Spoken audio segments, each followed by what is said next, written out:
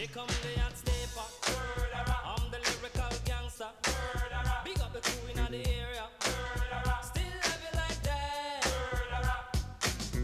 No, we don't die. Yes, we multiply. Anyone press will hear the fat lady sing. Act like you know Rico.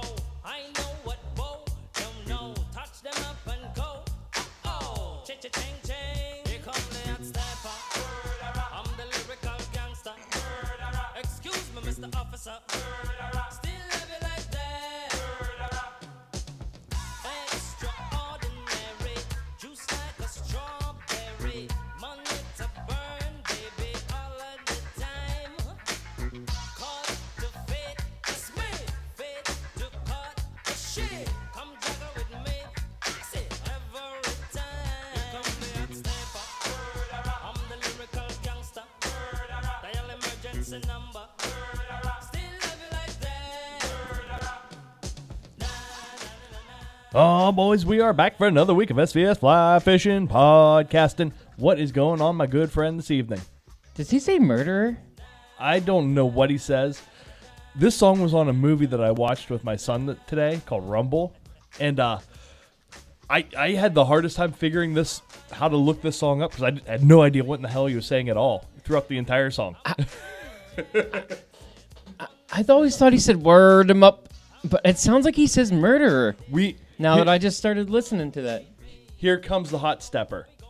Yeah, I knew the song, yeah. Yeah, I Hot didn't. Stepper, yeah. I had no idea what you were saying. Right here.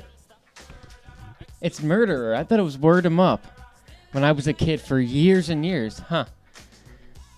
Like I said, I didn't. Mind blown. I didn't know who even sang the song. Hey, we started just a hair early, Mark. So, what the hell is going on? Were you calling a guest earlier? Yeah, we're going to call Pogo here at 6 and then call JR Tracy at 6:30. So I figured get a couple minutes in, get some plugs in, and then that way we're not rushing at the very end. Cool. Did you go fishing today? No, the last few days. Not today. Good deal, man. Freaking weather today. Yeah, Yeah. a little crazy. Yeah. No, I don't want to be out in torrential downpours and 40-mile-an-hour wind. It was a good day to sleep in. Yep. Nice and dark this morning. No. Good sleeping. Good It sleeping was. weather. Yeah. Decent yesterday. All right yesterday. Saw a couple fish. Had one in the 8. Oh, nice. Almost there. They're moving in. They're there.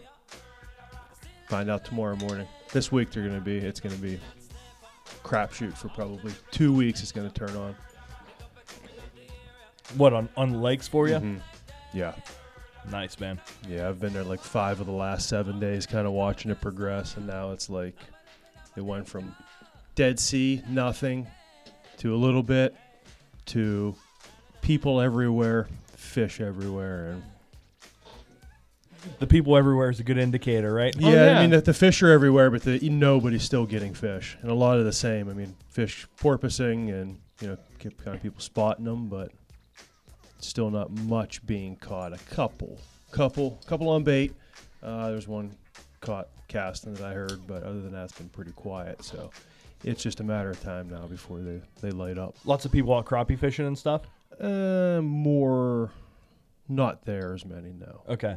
More there, just pretty much musky walleye. Yeah, I guess you know what? Now that I should Bunch of say people that. probably eye fishing. Yeah, there's a decent bit of eye fishing. But yeah, there was a handful of guys up in trees, but none of them even getting fish. Really? No, not at all. I talked to a handful. Moving in and out of areas, you're going past and people are waving stuff. You're talking. And they were having real slow days on the panfish side. What is the water temperatures you're seeing? Now it is about 53.4 is where it's kind of residing at. It's peaking up in the bays like 57.8 during the end of the day, and then kind of back in the mornings getting to like 51.2 and kind of middling out 53.4. So it's kind of looking like the weather's going to hold that 60s next few days, so we should have that coming. Yeah, that'll be perfect, man. Mm-hmm. Spring is right here, brother. We're like on the precipice of it. I can feel everything. We went up ramp hunting yesterday. My wife and I, we ended up getting a whole 5-gallon bucket full of ramps. Oh, nice. Yeah. So I've been processing ramps all day today. We made ramp butter. Nice. Ramp pesto, ramp soup, pickled ramps. So I sound like Bubba Gump. Anybody get out today? No, but we I don't think we've done our plug yet. No, we haven't. Oh, we were that. I was like that. No, you Yeah, you were that early. You're on the okay. I opening thought song. you'd already got through that. No. No, we were just. I saw it was recording, but I couldn't tell for how long. Obviously. No, tonight's show is being brought to you by Predator Fly Gear. Check them out at predatorflygear.com. Arex hooks, fresher saltwater. Find them at arexhooks.com. Sims Fishing. Simsfishing.com. Tonight's show is being recorded live from the Urban Fly Company studios. Check Mark out at urbanflycompany.com. Hey, if you're looking to do a little investment, check out Michael down at Earth Wealth Management. Queen City Guiding. QueenCityGuiding.com. Yeah, Ryan's back in the shop now. So, all righty, guys. Yeti, built for the wild. Congratulations to our sitting guest host now and again, Dr. Adam. Him and my sister, they just had a baby. Oh, did they? 2 days ago now? Yeah, 2 days ago. Friday night. Yeah, Friday night. Yeah. So Boy. girl. So they got 2 boys and a girl. Yep. And he was at baseball yesterday. Yeah, he drove all the way back and then drove from Pittsburgh and then drove back down to Pittsburgh to my sister. So. Yeah. Did he bring her home? Yeah, they came home. Yep. Last night. Good deal. Yep. All safe and sound at home. We haven't been over there yet. We'll let them get all settled in and go visit soon.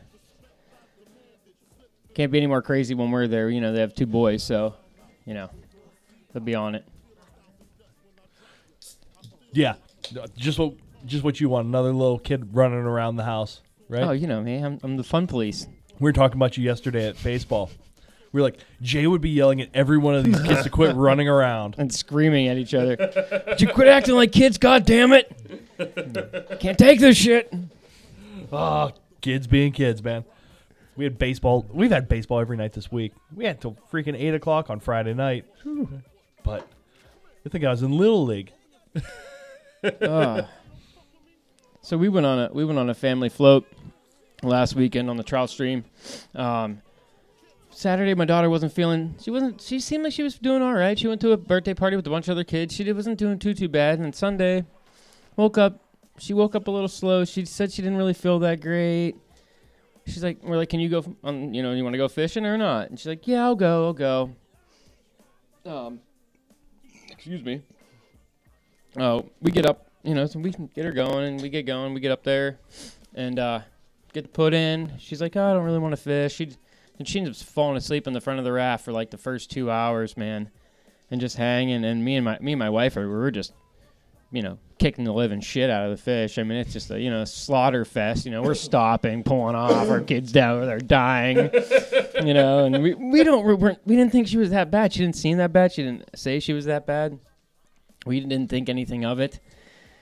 We keep floating through, and she eats some lunch, feels a little bit better, kind of chilling out. Take her waders off her. She was at 1,000,000 degrees. It was the warmest day we'd had that of the year yet. I mean, it was warm that day. It was like 80-some degrees. Beautiful day to be out in the water. Saw 1,000,000 birds of all sorts, eagles everywhere. It was fun float. Caught a bunch on all kinds of flies, spinners, streamers, nymphs, you name it. They were hitting everything. We ended up getting 3 brook trout. It was pretty nice.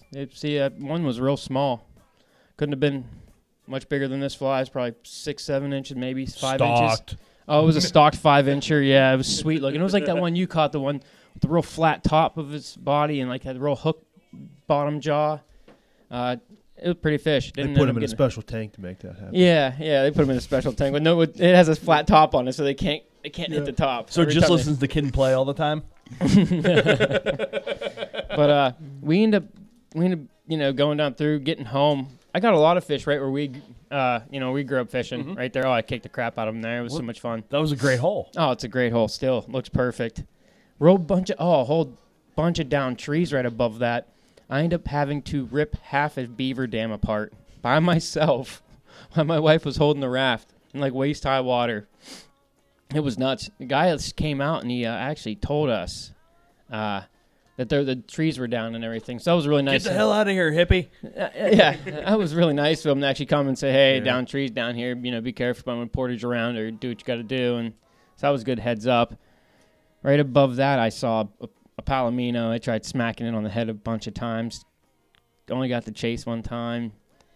Right with it, though, I saw one of the biggest stock trout I've ever seen ever, Chad. It looked like a fucking steelhead. That's what you were telling me on the phone. Oh, man. I couldn't believe it. I had all the intention in the world of going out there and trying to find it yesterday just for the, I don't know, simple fact that it was giant. It's like, looked like it was 30 inches in the water. It probably wasn't, but it was big. You're like Larry Dahlberg, the hunt for big stocked fish. Yeah, big stock trout.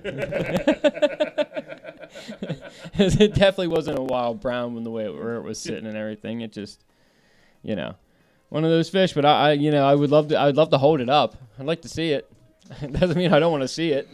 Just want to feel the weight in your hands. Yeah, I just want to see it. I don't want to see it. I'll put it back. I don't give a shit. I don't even need a picture. I just want to see that fucker.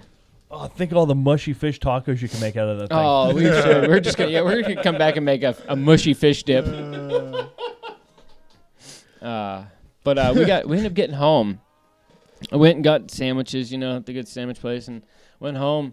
My daughter ended up having like 103 degree temperature, 103 and a half or something, 103.6, and then it was 104 that night and 104.5 that night. My wife was fucking freaking out, but we broke fever. She's fine. She had influenza A, so my daughter went on the flu float, and she roughed it out for a good 6 hours on the float though.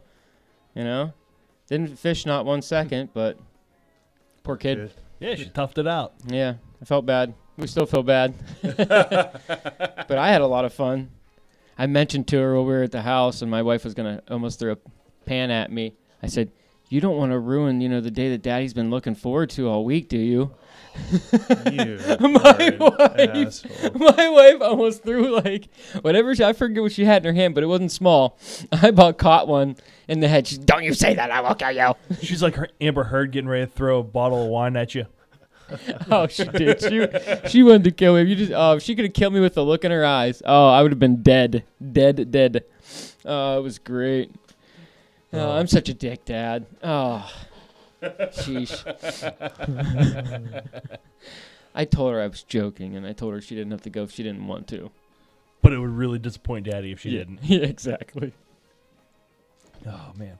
So I went to Florida last week, and I'm sure we'll talk about that with Pogo for a little bit. But the day that we left, we didn't leave till 6.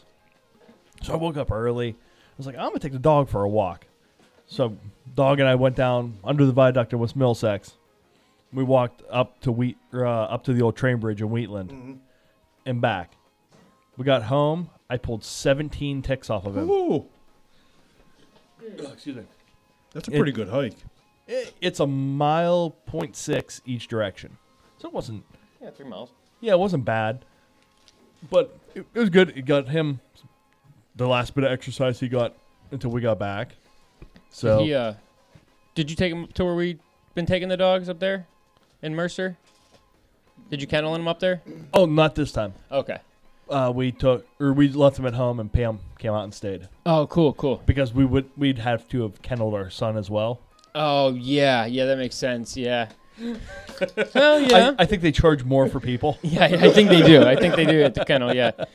They still let him out in the big fence, and they let him run around. Yeah. He'll get his You exercise. just leave ramen with him. in case for 50-pound box of ramen.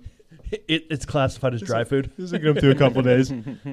But I ended up ditching the dog at home after we picked all the ticks off of him, and I went and see if some friends were around, and they were. Our friend was mad you didn't call him. I'm sure he was. I was at work, so you couldn't call me. I had an hour. And Why wasn't he already there? What else was he doing? I don't know. He what the beeps fuck? every time, and it's like, you're sitting at home. You can go. Oh, you're No telling one's me. stopping you. You're telling me. Well, I don't want to go down there by myself. Why not? I love going there by myself. I love it. I will. In and out real quick. Oh, it's been the last couple of days. Well, Dawn met me the other day, but I've been just getting there like 5:30, well before light. Nobody launch, nobody there, and nothing. It's just nice, easy in, scoot. But so they were there. I ended up feeling 2 hits and landing 2 fish. So not a bad ratio. standard size ones. Yeah, probably 5.5 or 6 pounders. Nice. all on little flies. Those little ones I was tying at tying night, the all pearl minnow. Mm-hmm. And then I ended up taking those down and catching snook on them down south. So how was the fishing down there? It was Tough? Yes. Or tough to, was it tough? Let me ask you this, because like I saw like what you had sent. Was it tough fishing, or was it tough to put a hook in the fish? It was definitely tougher to put a hook in the fish, but we were there for 4 days. The first 3 days were 20-mile-an-hour winds. Okay, as that makes a lot of sense why nothing at light time was, you know. Well, we only went out fishing one time in daylight. Or just everything else at night. Yeah, we went out to the Gulf and found a flat, and we were pulling around, didn't see shit. We saw some rays, and then we saw some rays, then we saw some bait crashing. Like, all right. And we got up on the flat, and Pogo's like, oh, I'm hungry, man, because he was pulling in this 20-mile-an-hour wind. So he sat down to eat an egg sandwich, and I was standing up on the pole or on the casting platform. I was like, there's three right there. So I cast at them. They're coming right at me. They're probably 80-pound fish coming right at me. They want nothing to do with my fly. I was like, oh, all right. Motoring. What? Yeah, they Motoring. were scooting. Yep. So not like spooked scooting, like just moving. On like, a mission. Yeah, like moving. And then they went over some grass, like a darker area, and I couldn't see them anymore. I was looking. I was like, hey, there's 3 manatees right there. My wife was on the boat, and she's like, oh, they're so cute. Look, there's a baby manatee. And I was like, oh, all right, baby manatee. Fuck them manatees. I want to see more tarpon. So I didn't really check them out too much. And then we ended up like Chad was sulking his tarpon. we ended up drifting down that flat a little bit, and we saw another giant manatee, and it kind of floated right under the boat because we were in like 4 foot of water, I think. So it was like right beside the boat. It was pretty cool. You didn't have the pound test line for one of those? For a manatee? Yeah. I did. Yeah, I could have definitely reeled in a manatee. You should have tried. Flossed it like it's a salmon. I should have put a bead on. You're an awful big king salmon, but let's go. And then You didn't take a lettuce fly with you? I did not take any Oh, lettuce damn flies. it. I had cabbage, but no lettuce. Oh, yeah, cabbage flies, lettuce, whatever. Yeah. I ended up seeing a sea turtle. It shot out from under the boat. Oh, cool. Those fucking things move. Tell you what, man, that thing scooted across. Not like a tortoise, huh?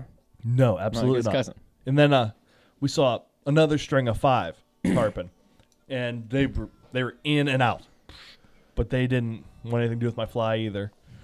Pogo did send me a text message with his boat under a rainbow today and said, I have a great story about today. So I'm guessing maybe something went down. But we ended up mainly doing docklight fishing. So we would just motor around canals, and every house there had like a dock with a lift, and then they had these green dock lights underneath.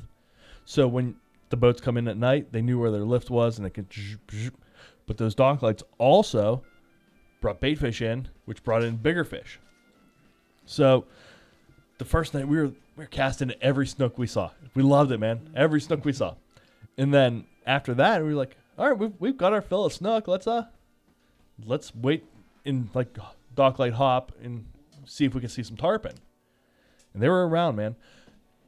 The first one that I had to eat a fly, it was, like I said, it was fully dark. You cast your fly past the light and bring it through the light. I was like, okay, I strip. My fly came through the light. I saw fish flashing, and I was like, all right, I think I need to make another cast. So I lifted my rod up, and the fish came and ate my fly. Like, and my rod went whoop down and then straight back up. I was like, oh, that was tarpon number 1. So you trout set the tarpon. Yes, not on purpose. Because I was, like I said, I was lifting my rod to make another cast. And Sure.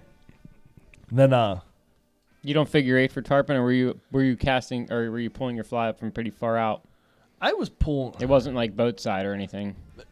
Once again, it was dark, so I Sure. didn't know how far away my fly was from the boat. Sure. And it was like, I've said before, I don't really night fish. I'm not good at it, don't like it, but this was fun because it was still sight fishing, basically. And your cast gets honed in pretty good at night once you get the hang of it. You just go off of the feel of the rod. Yeah. And you just know, right, boom, just that load point and just let it go. I'll tell you what, the second night, I extended my leader by 1.5 feet. A little difference. Oh my God, I was about to cry. It was so much harder. But the third night, He's got to add more speed if you do that. you mean cry? Yeah. If I cry. But the third night, we got there a little bit earlier, and I was honed. I get my cast honed in the daylight still, Nice. Yep. and then that night it was kind of on point. Oh man!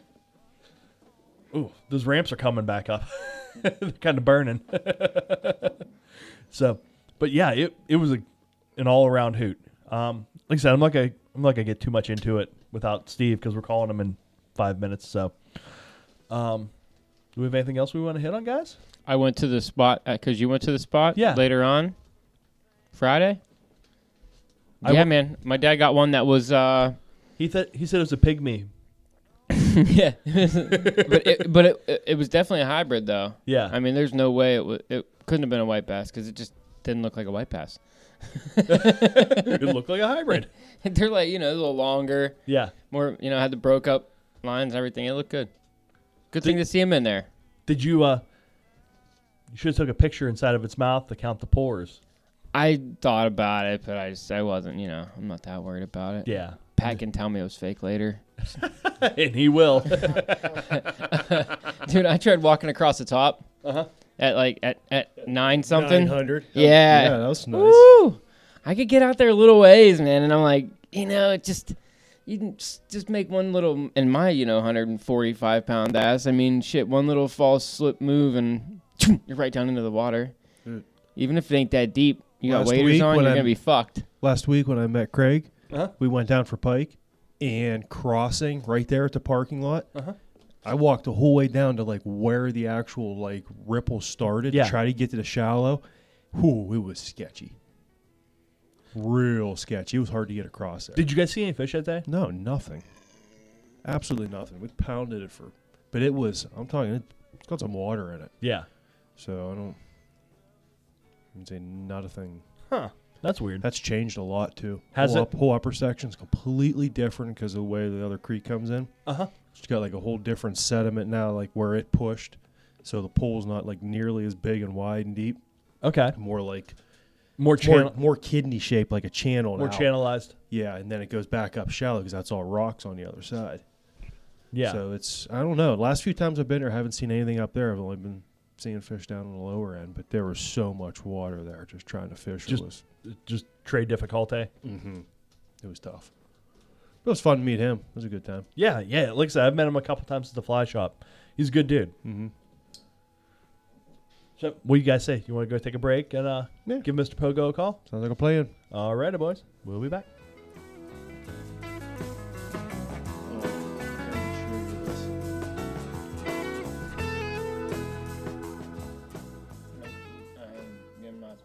And we are back with Pogo. What's happening, brother? Long time no talk. I know. It's been a full week. How you guys doing? We're doing great here tonight, bud. So, for real, 2 days after Ash and I got home, it snowed here.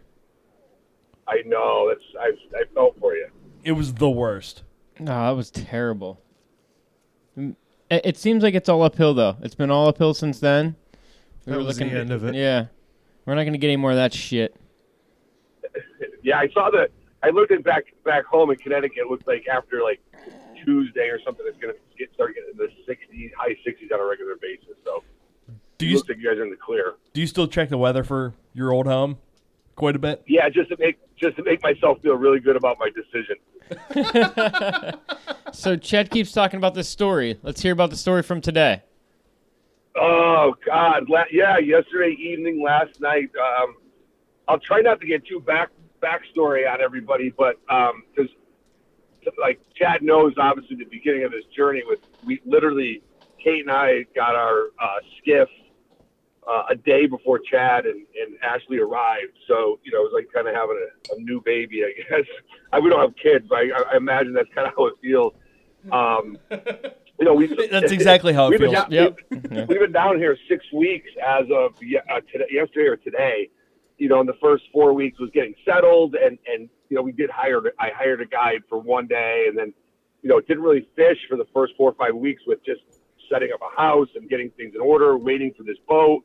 You know, we put a lot of thought into which boat we wanted and why, and the type of boat, and we found it's an Explorer from Explorer Boat Works out of South Carolina. It's an 18-foot 9-inch skiff with all the bells and whistles.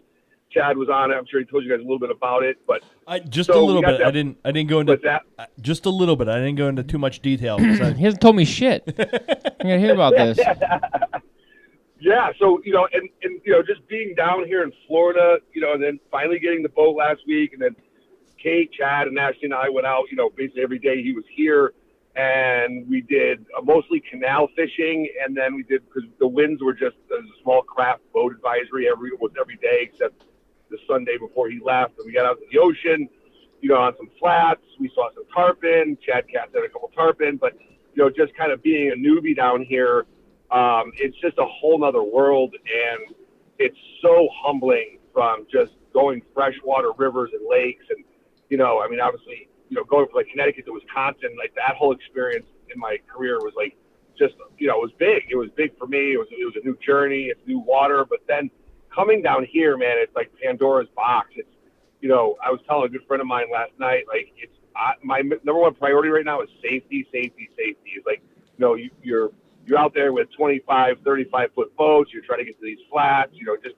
you know, then you go from 8 feet of water to 2 feet of water, and it's just, you know, just safety and trying to figure out the lay of the land without biting off more than I can chew. But so fast forwarding to yesterday's story, so Chad, myself, Nate, and Ashley, we went out a bunch of nights in the canals and the ocean trying to stick a tarpon, and, you know, just the learning curve is huge.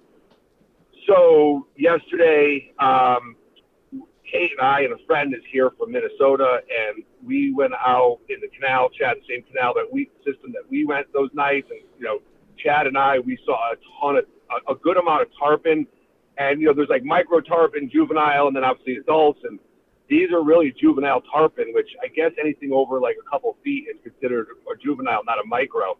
So, you know, we're seeing them, and just Chad, just from last Friday or last Sunday when you were here to this Sunday, the amount of tarpon that are in the canals has tripled.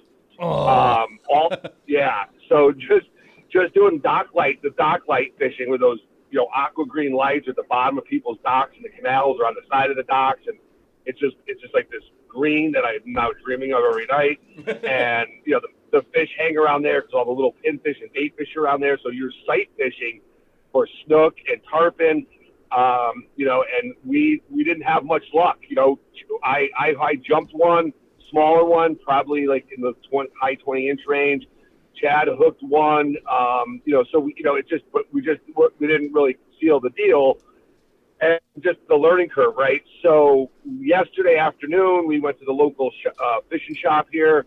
We met a guy who has a TV show on ESPN. His name's James Marco, Marko.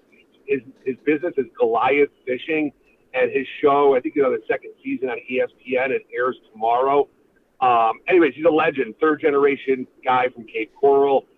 Kid, I think he's in his early 30s, late 20s. To me, that's a young kid, but and he has just a really wild, successful business. And giant tarpon in Boca Grande Pass here in Southwest Florida is like his forte. And he's known worldwide for like one of the best big tarpon guys. So he was at that shop, Chad, that you and I and Ashley and Kate went into, and he was just, I mean, this guy had no reason to talk to me, like, you know, who he is. And he looked at Kate and I in the eye and saw our enthusiasm and said, let me share some information with these kids. So he talked to us, gave us some ideas. We asked him about canal fishing. You know, he gave us some tips, which I'll tell you off the air, Chad. Yeah. on how to attack. Well, I don't really care. I'm just kidding. But some tips on how to tackle these tarpon that are circling these lights and that are in the lights, what they're doing, why they're there, what they're eating, da-da-da-da. So, you know, and Kate, we've been in the boat for a week. Kate hasn't really fished much. You know, we had Chad and Ashley, so she was kind of like helping out, and then we had a friend in town. So I'm going to fast forward to last night's story. So James, Marco gave us a bunch of tips. We were all excited, obviously, and we get out there and we're put the boat in, and we didn't even put the big motor on, just trolling motor down this first stretch of canal that we know where these really good light systems are, like set up like one after another. Down by Michelle's house, sure enough, right? What's that? By Michelle's house? Yeah, actually up closer. Like, dude, like probably 150 yards from the boat launch. Okay. Right on that first strip, on the right there. And, so now Kate's fishing in the back. So our friend's like, Kate, no, you fish. So Kate's like, all right. So Kate's in the back of the boat. I'm in the front of the boat with the trolling motor. There's a set of lights on her side of the boat, like probably 20 yards out. There's a set of lights in front of me that are probably about 15 yards out. And, we're going to start to fish them. And now, literally, Kate and I have been talking about this for years. And since we moved here, like, we just want to touch a tarpon. I don't care if it's, 25 inches or 100 inches. We just want to touch one. And we knew it's been a build-up in our conversation about fishing, and we're just so jacked up. We live here, da-da-da. So wouldn't you know, fucking Kate casts to hers. She hooks into, like, an 8-pound snook that's flying out of the water. So she hasn't caught a snook yet. So I'm ready, like, jacked up to go help her. I'm in mid-cast. I hook into a tarpon. So she's in the back of the boat with like I said, about a 7-8 pound snook that's going bananas. I'm in the front of the boat with a 40-inch tarpon that's doing acrobatic cartwheels out of the water for the first minute. And I can't believe this is happening. Like, because Kate wanted to get video of it and we, share the moment. But I'm running the boat with the trolling motor to make sure this fish doesn't go into the docks and Kate's okay. I'm trying to get the boat situated for her so she could land her fish. And I'm trying to fight my first tarpon ever that was probably 20, 25 pounds going ballistic. And it was just chaos. So Kate finally gets the snook in the boat. It was a beautiful first snook, beautiful fish. Gets that in the boat. She's having trouble getting the hook out. I can't help her because I'm running the trolling motor, trying to hold on to this tarpon on the fly for dear life and not let it get into docks or underneath the boat and around the trolling motor. So it was like so Kate gets her situation straightened out. Then she starts rolling film on me fighting this fish. So I had a Tommy Shank 10 weight, one piece, the Chippewa River rod. And I had, typical saltwater fly line or tropical fly line. And I decided to go with my leaders down to 20 pounds for the last foot and a half. Okay. Right. So I'm just to see if we get more eats that way. Uh-huh. And it freaking worked. It was probably like my fifth cast of the night, and I was sight fishing at these tarpon around these lights.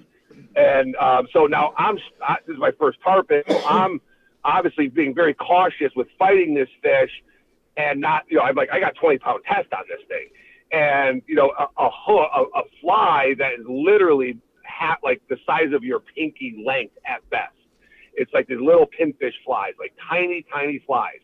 And I'm trying to fight this thing. It was nuts. And it probably took me 15 to 20 minutes to land this thing and tire it out enough to get my hand on that fucking jaw of them, which is just an amazing feeling. It's like all bone and it's just dense and hard.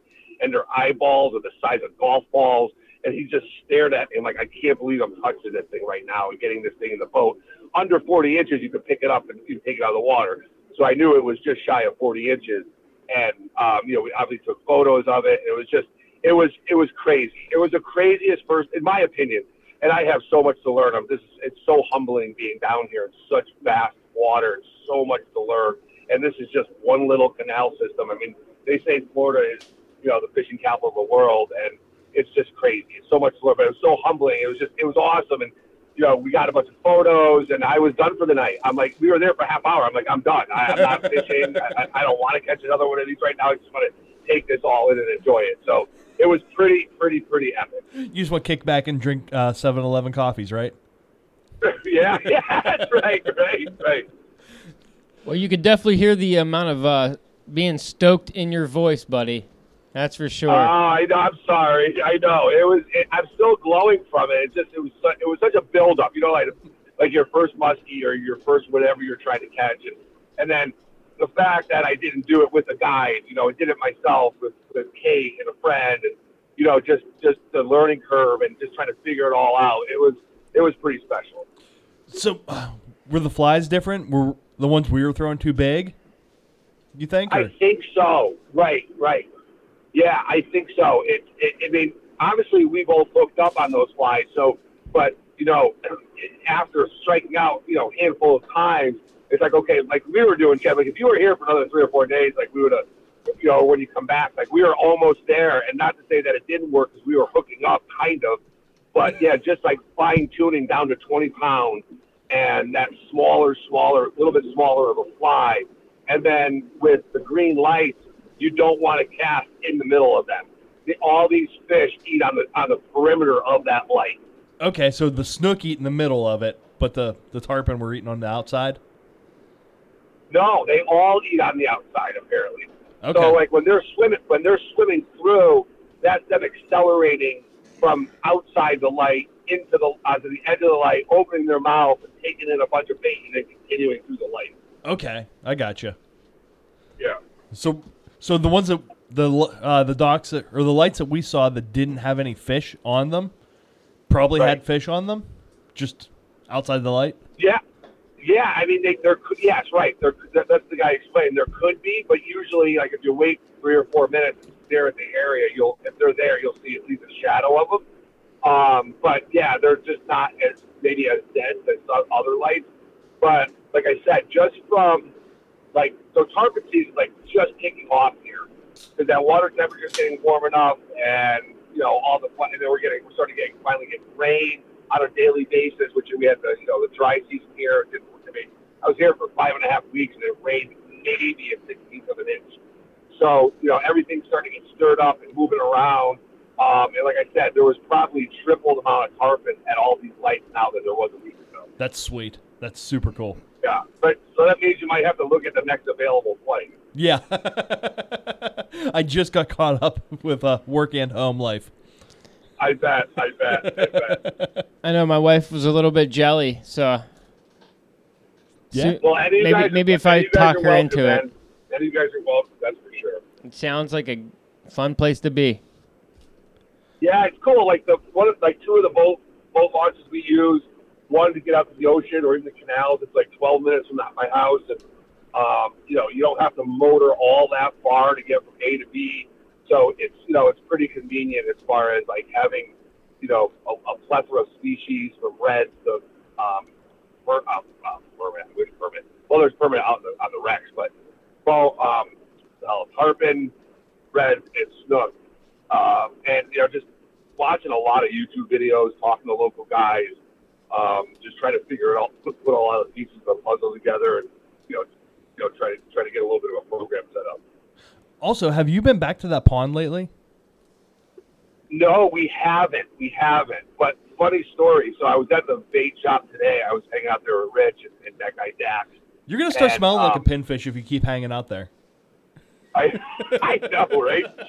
But so they got in the back they have all the bait like crabs and shrimp and whatever. But so that they, as they carry freshwater shiners. So for guys that do peacock bass or largemouth bass in the freshwater down here. Well, across the street behind the building, you know how we parked behind the building and walked in to get stuff. Yeah. So across the street from there's a canal. It's obviously there's all canals around. And I didn't know this. Apparently, where we live, Cape Coral is the largest canal system in the world, even bigger than the ones in Italy. So the freshwater canal and saltwater canal down here are just like you couldn't explore them in all of it in 10 years. But we went across the street and he had like a 5-gallon bucket of probably 40 dead freshwater shiners. So at the end of the night, they take the dead shiners, they walk them across the street and dump them in this freshwater canal. And Rich is like, come here, I want to show you something. So we walked across the street. We go down on the bank. We get to the edge of the canal on like a concrete wall. He takes the 5-gallon bucket with like 40 shiners in it and just throws them in. Between 8 and 10 pound largemouth, like 1 to 3 foot gar, just came out of nowhere near the lily pads and the banks of the canal and just destroyed about 40 or 50 freshwater shiners in about 3 minutes. And I think I told you guys in previous podcasts, I grew up, I wanted to be Bill Dance, I was just freshwater bass fishing. That was like my life as a kid. And just to watch like a 10-pound largemouth which has always been on my bucket list, is to land a 10-pound largemouth, which I've never did, which I will living down here now. I'm going to try my best at least. Like, just coming out of nowhere, just swiping these shiners. It was amazing. It was amazing. I was like, holy shit. He's like, these aren't even the biggest ones in here. And this is like 5 minutes down the road. There's a boat launch. I can put my boat in and do some largemouth bass fishing. That's cool. There's a boat launch on that freshwater canal. Yeah, right. Remember the ones we flew by? Yeah. Yeah, we saw the signs at least. Yeah. Oh, yeah. Yeah, there's one right around the corner from my house. So Nice. yeah. So how are you guys all? That's obviously I'm pretty jacked up and just starting my journey down here. But how are you all doing? Everybody fishing up there? Yeah, man, we've been doing some fishing a little bit. Mark saw a couple muskie in his last outing. Nice, Mark. I went and put a slaughtering on some stocked trout with my family. It's about what we've been doing lately. Nice. What do you guys have for water temperatures? Is it warming up a bit? Mid-50s. Yeah, mid-low 50s. It's getting there. Nice. Close. It's getting close. Yeah, It man. should get the pike and muskie moving here soon, right? Yeah, it's about there. They're starting to get fired up now. Right. I got to believe the pike are got to be close to done. Well, no. What are we? End of April? Oh, yeah. Yeah, Piker, they got to be kind of done spawning almost, right? they're well done, yeah. Muskie are starting to good. get close. Muskie might be in the river systems now. Because a lot of them had gotten upper 50s to close to actually 60 on some of the rivers. Nice. Yep. Nice. You going to do a bunch of guiding this spring, Mark? Did a little bit, and then the weather kind of put a hampering on it pretty bad. These last couple weeks have been just atrocious. It's either been monsoons or wind or snow, and then it finally got nice for a little bit there, and then, yeah, for May it will be. May will be busy. Yeah. Got a lot lined Yeah, up. May was always my favorite month up there. Yeah, April's always One of my tough. You just never know what it's going to be. Some are nice and warm, some are crap, but Mays are always usually solid. Yeah, if I think I can fish any month of the year, 1 month, it's going to be May. Yeah. I wish there were 11 May or 10 Mays and 2 Octobers. Yeah, I'll take a couple Octobers, too. I like Maybe December. even in November. I like December a lot. Right before that ice comes, them fish go bananas. Right. So, man, you got anything else lined up? Anything? Any adventures you're gonna be doing? Yeah. Let's see here. This week we're gonna try on our days that we have open. We're gonna try to get out on those flats here, on the ocean that we went on to, Chad, and try to, catch some tarpon moving through there. Like I said, it's starting to get a little bit heated up here with the numbers of fish. And then we did the guy that I was telling you about. We just got so caught up in the conversation with that guy, James Marco, the Goliath fishing guy, the captain there that's got the show on ESPN. Kate and I went and booked a day with him at the end of March. So, yeah, I was like, Kate, it's not cheap. I mean, these guys down here, these guys that are really, really talented and have a very successful business and track record. They're pretty steep for 6, 7 hours, but it's going to be worth it just to get out with a pro and get out in some bigger water, and literally try to hook a 200-pound, 150 to 200-pound tarpon on a fly rod. He doesn't specialize in fly fishing, but he does do it himself, and he's got a handful of clients every year that just want to fly fish for him. So we'll probably do a little combination of both, but I told him I'd like to just try to see what one of these things feel like if he can put me on one that large. So that we're gonna do that at the end of May. And then other than that, man, just taking it one step at a time and trying to get out there as much as we can during the week to just have some fun and learn some shit. Sweet, man. Hey, the flies that you're throwing at them in the canals, are they going to transfer over to the flats fishing as well, you think? Yeah, so that's a great question, and I talked to a couple of guys about that, and yes, for sure, but also there's just, because of what's going on out there, what's available for these fish in the canal versus the ocean, there's a lot of parallels, but it's I would say it's probably only 20 or 30, from what I understand at least. Again, I am just learning all this shit, but I would say it's 20, 30% of the time you might go that small, Chad. but for the most of the time, you're throwing more of those like bunny strip size flies. Okay. Like Yeah, like the yeah. size fly that I threw and hooked that fish with. Right, exactly. Yep, exactly. And not much bigger than that. And again, we're gonna figure all this out and find out. But yeah, not much bigger than that. And that's what's amazing. It's like just, you've got these, like what we saw in the canal, or even out in the bigger water. There's just schools of these tiny bait fish, and apparently these tarpon are like whales. They just open their mouths and just swim into them, and take down a bunch of them at once. So you all caught. Have you guys caught a pike or muskie? You pick it up, put it in the boat, and it shits all over you. Yeah. Yeah. Right. Yeah. So, and that means that they're eating well. Well, last night that tarpon shit all over me. Like I had, it looked like a kid. It looked like I looked like a big diarrhea diaper. Like it was just like all over my stomach and my lap, but to the point where after we caught that fish and celebrated and told stories, I took it off, soaked it in the ocean and water, and then rinsed it out and put it on the deck. I literally had no shirt on the rest of the night because I was just like full of fucking shit. So it just goes to show that just how much they're feeding in these kind of situations. It's crazy. You obviously. What's that? I was gonna say you obviously didn't go down the no-see-em canal with no shirt on. No. And thank God it's dark. No one could, make fun of me from a distance. Oh my god, my legs quit itching yesterday from all those no-see-ems. Oh, that's right. Yeah, really, just yesterday. Yeah. Well, Did you have shorts on that night? I was the only one in the boat with shorts on. Yeah, that's what you get for being a fat guy and not wearing pants. Well, I didn't have just gutchies on. That's how I fished the whole time. Oh, I'm sure. Yeah. Yeah, did I wear shorts last night? I think I did wear shorts last night. It was kind of warmer. I mean, it's always warm down here, but yeah, it was like a humid warm. But yeah, going up that far with all those bugs, that really did. That was weird. Yeah, that really sucked. That was like the only downfall of the whole trip. Were those bugs. And those little fuckers, you can't even see them, and next thing you know, you got like bumps all over your legs. You're like, fuck. Oh, I look like a leper.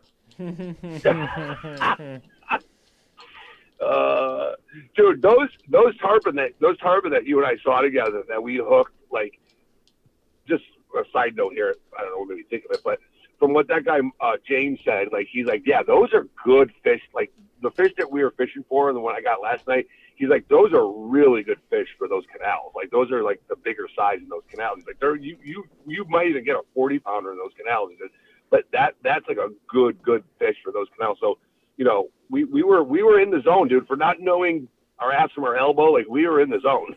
we had a chance. We did it. we can hang our hat on that. Right. And next time you come back down here, we'll make sure that we don't stop until you fucking touch one.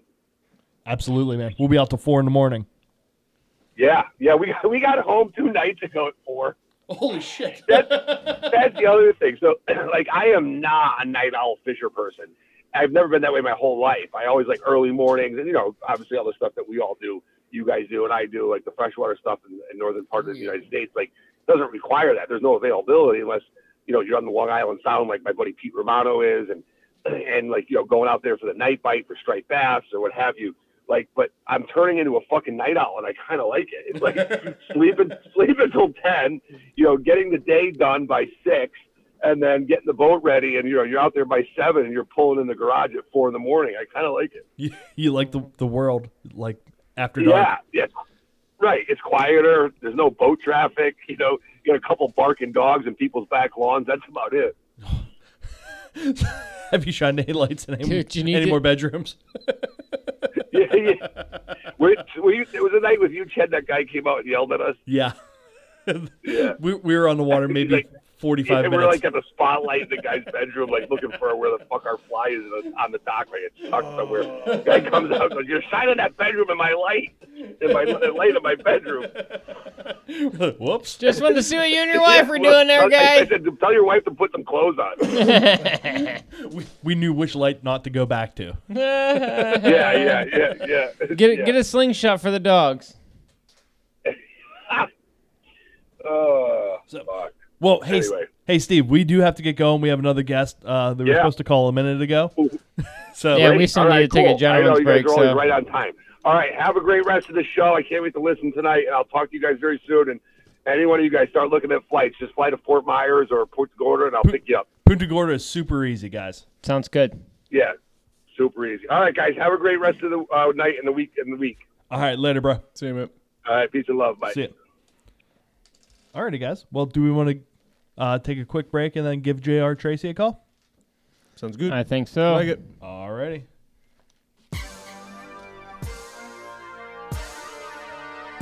Hey, yo, you niggas must be out your fucking mind. Thinking dog can't pull another motherfucking rabbit out the hat. Think I ain't gonna trip on my motherfuckers. Leave you bitch ass niggas. These niggas I'm fucking these niggas doing just sitting around doing nothing. That's my man. Niggas can't be serious. Where the hood at? Had a nigga in the cut where the wood at. All the niggas acting up where the wolves at. You better bust that if you gon' pull that. Where the hood. We did a podcast. We Cal. did the one with Cal. Cal, Oh, yeah, that was. Cal was But last yeah, week. that ago. was 2 weeks ago. What was that date? My notes. Oh, yeah, it would have been. It's a little over 2 weeks ago, I think. Yeah, right? I'm trying to just Yeah, 'cause it was remember. a I'm trying to like Thursday. remember in correlation of when we did that and like when's what we talked about then. That was the 20 or the 19th. Yes. April 19th. Gotcha. Okay. Oh wait. No, Wrong it calendar. was April 21st. I talked to a murdering first day trout fish. So, I screwed up scheduling, guys. In JR. Yeah, that had- was the 14th because Was- you aired it on Easter Sunday. Yeah, you're right. So I screwed up scheduling. I double booked Pogo and JR Tracy, and JR had something going on at the time that I booked him. So that's my fault, guys. This is the first time that this has happened to us, I think. It happens. No So- worries. Much apologies to JR. We'll get him back on the horn one of these days.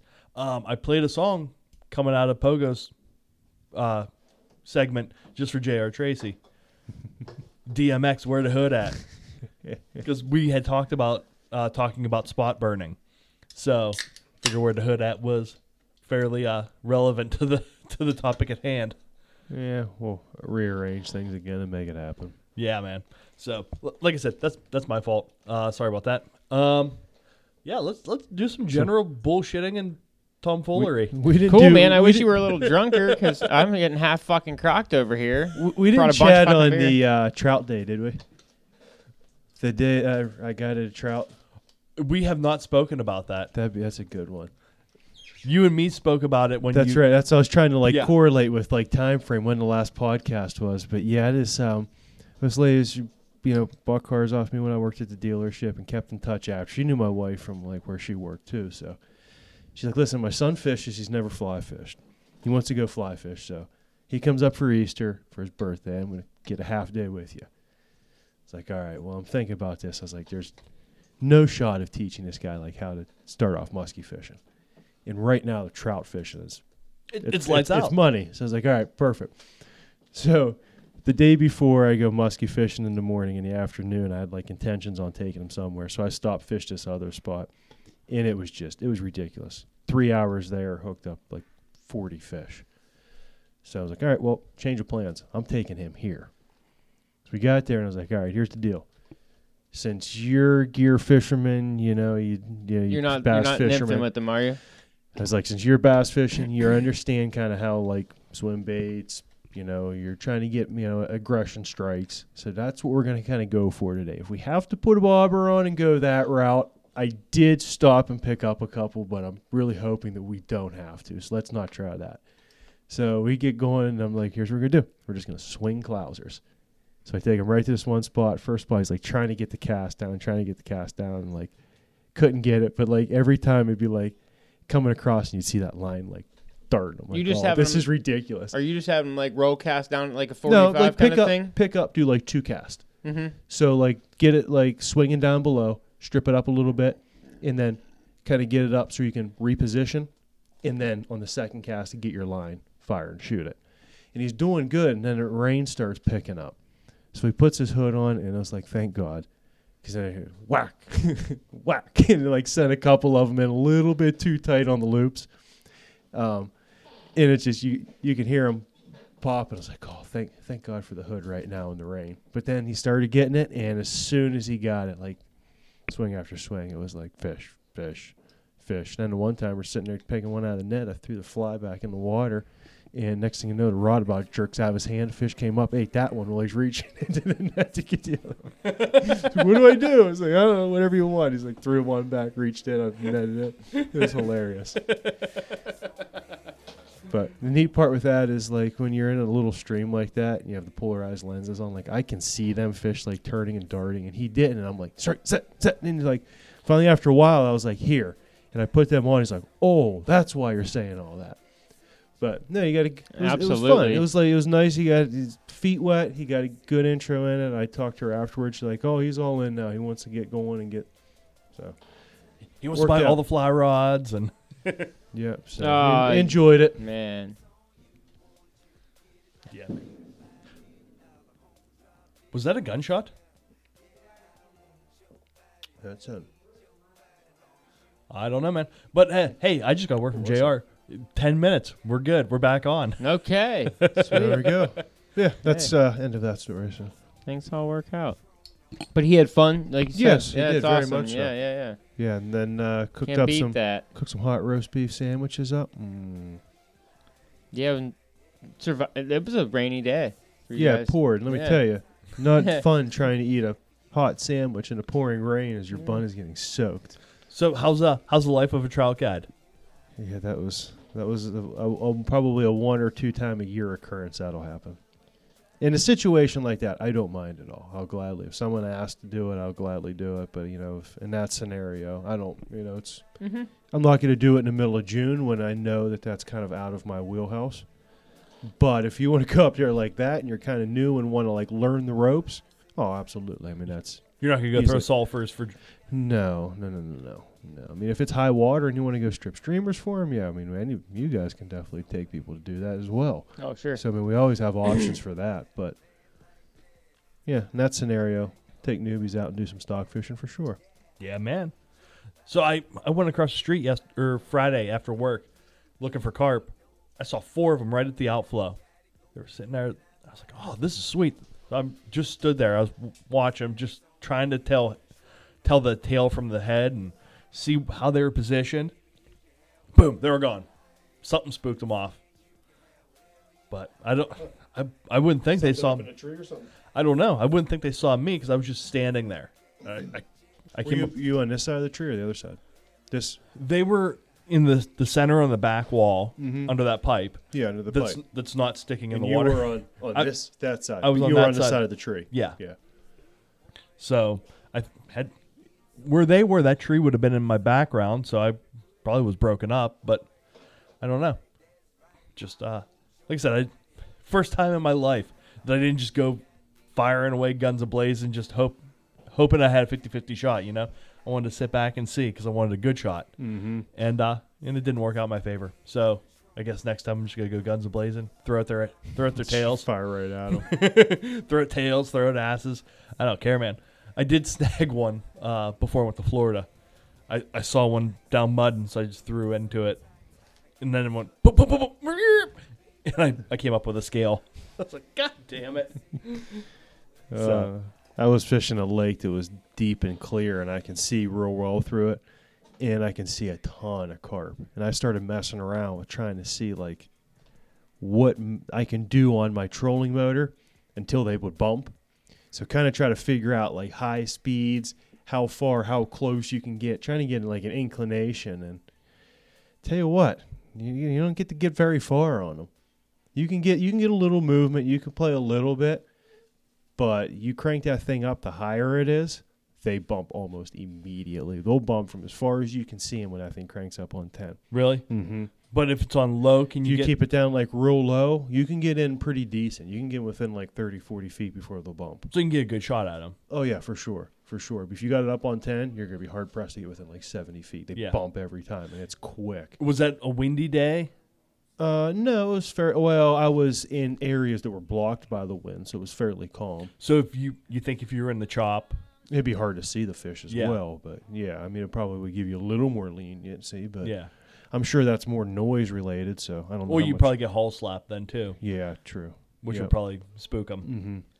So who knows, man? Something to mess with. Kept seeing them, so I was like, all right, I'm going to play with these things a little bit. And one was a big old koi. I think it's huge. Was it? Yeah. Remember you caught that koi down at the down by where my pets are? That one day you hooked it, and then yeah, I did. I forgot about that. it got tangled around with the. It went right the around. buoys. Yep. I lost like 4 fish in them things that year. I don't think I lost any in there yet. How soon we calling JC? JR? JR? He's gonna give me a call when he gets back home. Oh, perfect. He said it would be like 5 minutes. Yeah, that sounds okay. I just wouldn't know how much time we had. Yeah, I was going to say, I gave you a little call yesterday about some stuff that we're trying to look forward into in the next month and a half. That Yeah. should be some fun. I'm trying to find somewhere fun to go down there, and I don't know what every situation will be, but When is that? I don't know, like July 9th through the 15th. Okay. Or 9th through the... But it's in July. Yeah. Okay, good deal. And I don't think we'll be doing any... You know what, Tennessee? yeah, it doesn't sound like any trouting or muskie if it's going to be July. Hot. Yeah. So, I think Bass? we're gonna go. I think we're gonna go fish a tailwater down there. Bass fishing. Yeah, bass fishing. Yeah. What about striper? I don't Is know it if still they too would be hot for them when they there. get deep? Where they're I don't know. I haven't done. I know. Just from the research I did, just on sitting around for Are 2 you seconds. going there for something specific? A vacation. Family vacation. Yeah. Why there in July then? Because Just family to go. picked it. Yeah. Just go stay in a cabin. Go do all that. You can do a You cabin in a lot of areas where the fishing could be a lot better in July. Though. Sure, not more the family vacation more of a than family the fishing. vacation. Yeah, but if we can make some fishing happen, we're going to. Okay. So, but we're not far from the French Broad, so I think that's a good smallmouth fishing there. So I knew a French Broad once. I knew that was going to come up. I knew that was going to come up somewhere along the way. Yeah, that was an easy But- joke. Yeah, I don't know. I think dude, we can go smallmouthing down there, sit around, float down the river, and smallmouth fish. Just what we do here, but There. But there instead, hell, I'm down.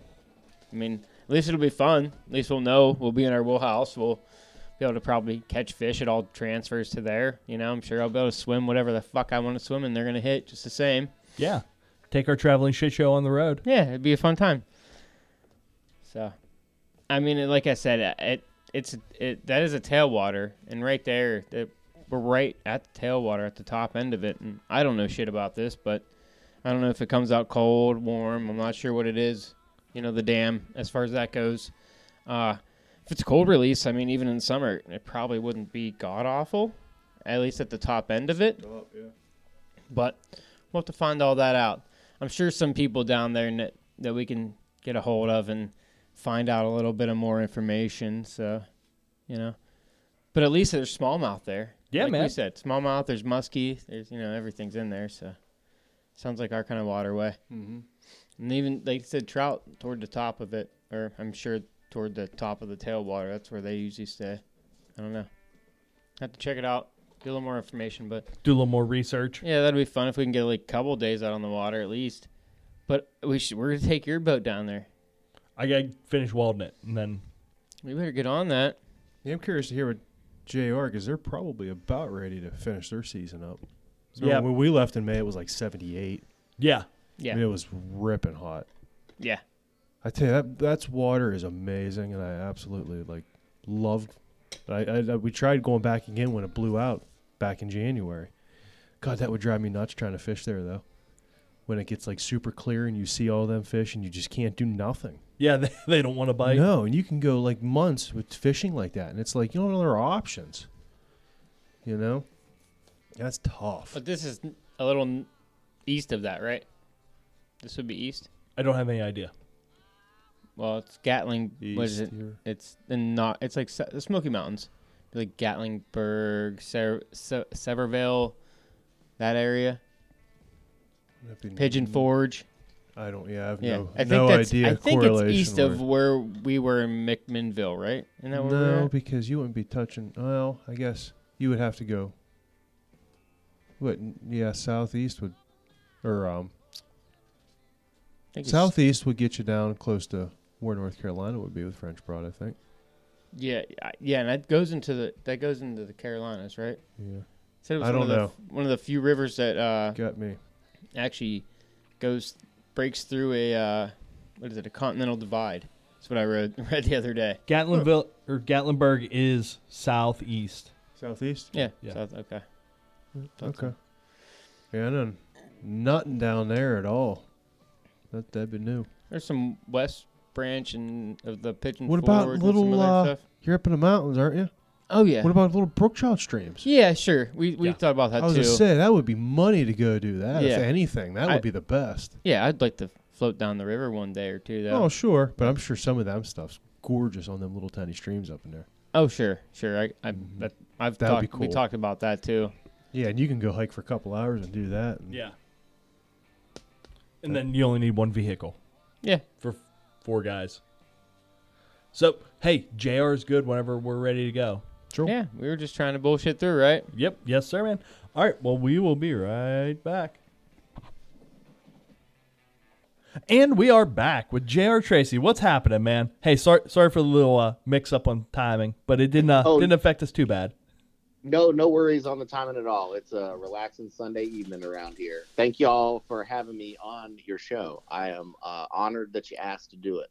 Oh, it's our pleasure, man. And as of right now, you're in the friend slot. You coming in after Seinfeld. Oh, yeah. After the cow show. Yeah, so I do think that was really funny, because I was listening to your last one and y'all having Ryan Callahan on. I was like, man, I'm just a fishing nobody here in Tennessee that bitches about people talking and burning spots. And I mean, Cal is one of the biggest names in the outdoor industry right now, as far as I'm concerned. So I'm honored to follow him on y'all's podcast here.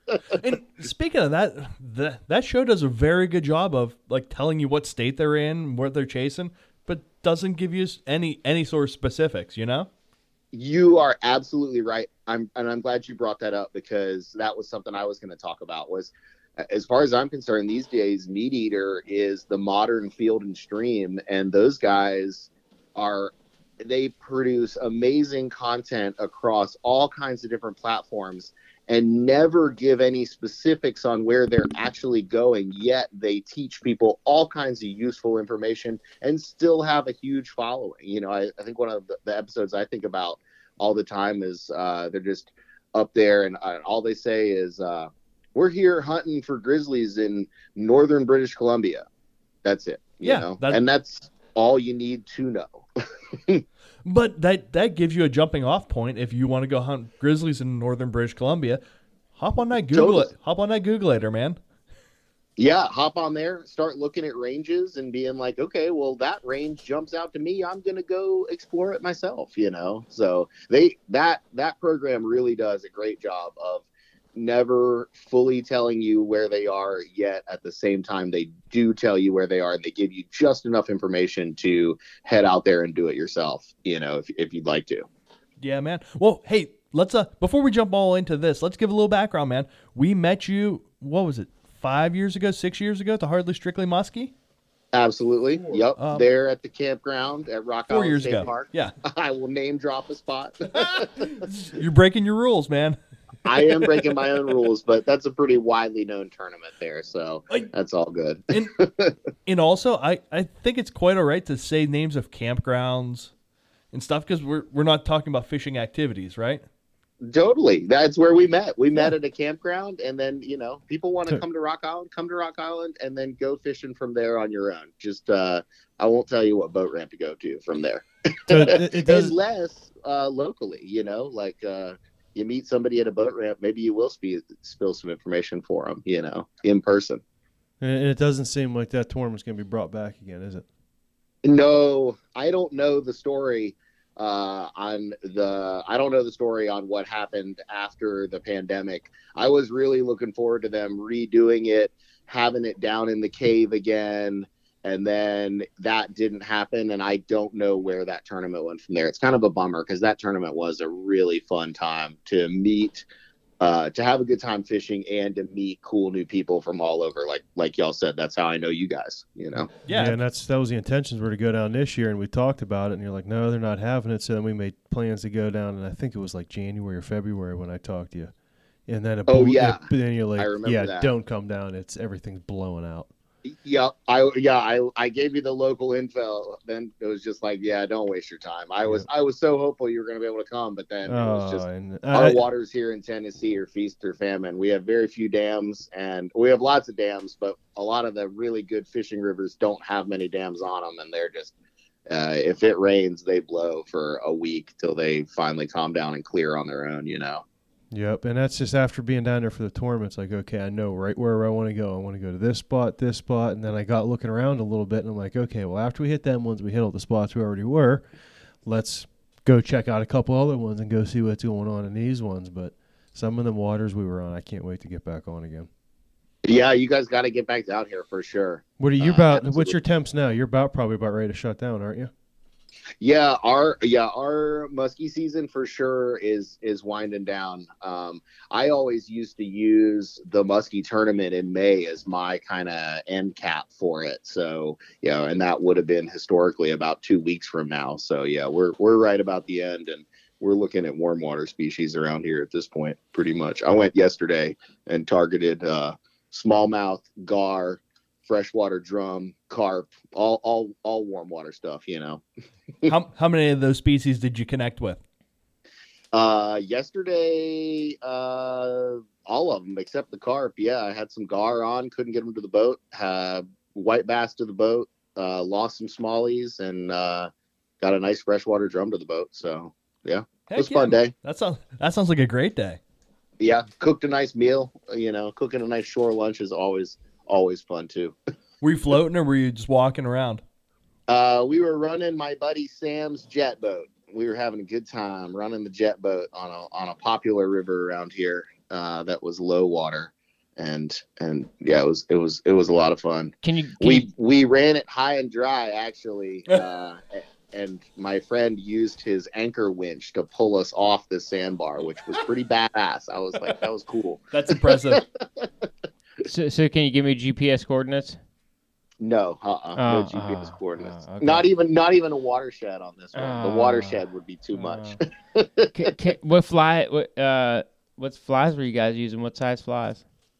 Oh, yesterday, mainly just little tiny streamers of different sorts, throwing a lot of tiny game changers. And then I've really been on this big summertime gar kick of recently. So we were throwing the most hideous thing that was literally just a bent bait fishing hook with a strip of rope hanging off the back of it. You know, you guys familiar with those rope flies like that? So you're a rope guy, not a hook guy for the gar? What for gar? Yeah.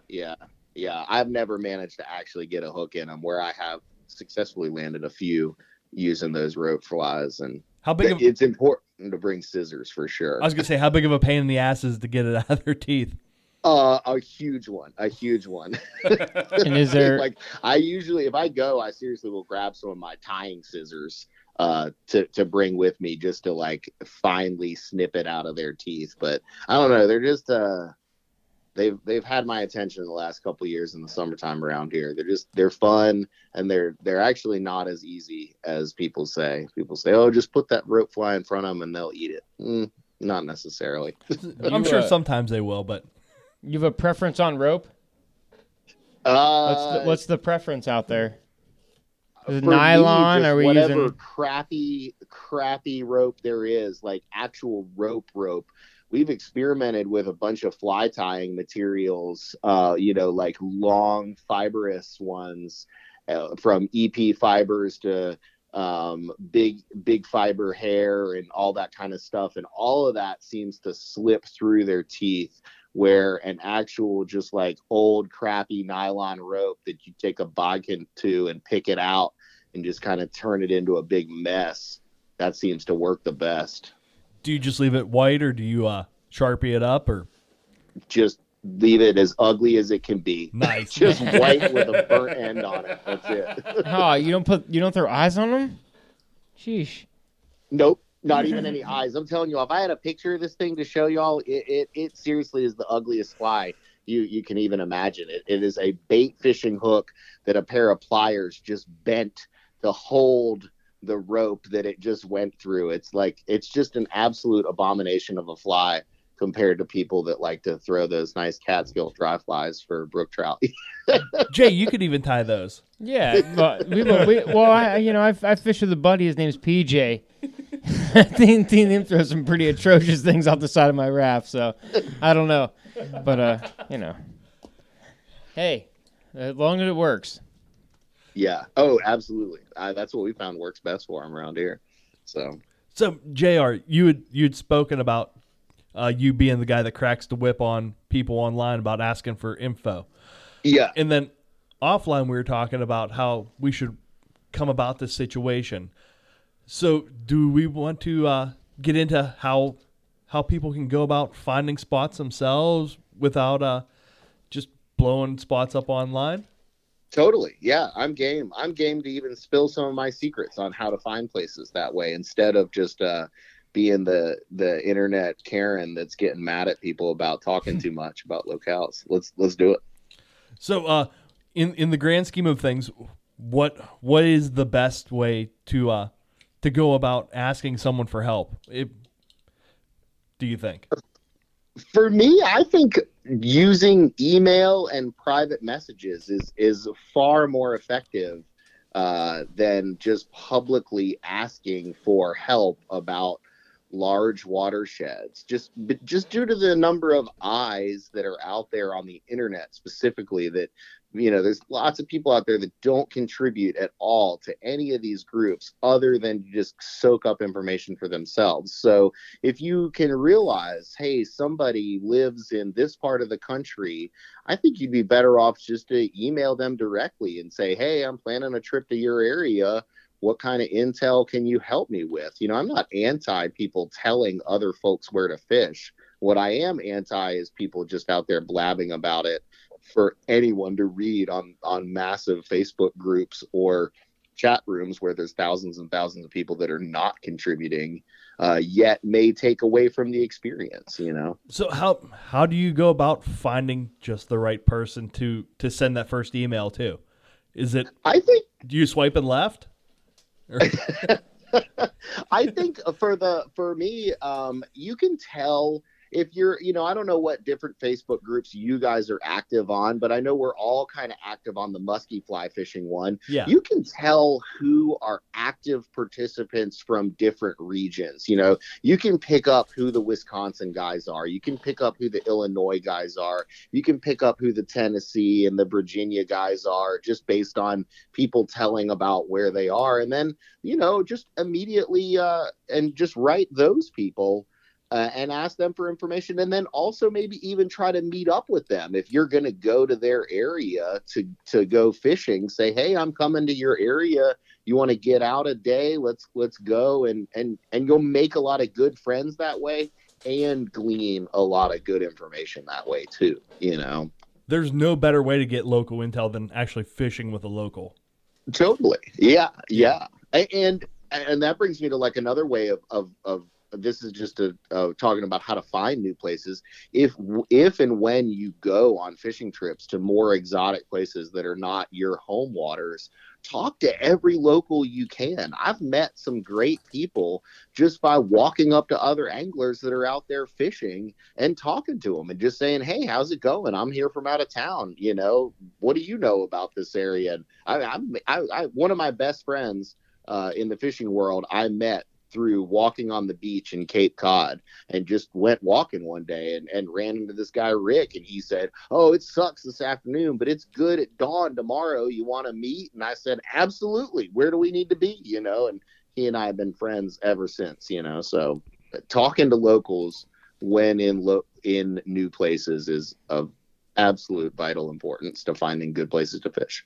I've noticed the offering of a Western-style HJ does not hurt the situation at all either. Yeah. I mean, you throw one of those out there like, oh, yeah, well, who's going to turn that down, right? Nobody. I mean, geez. You go walking down the beach, hey, Western-style HJ, hey, fishing's great tomorrow, let's go. Sounds good, bud.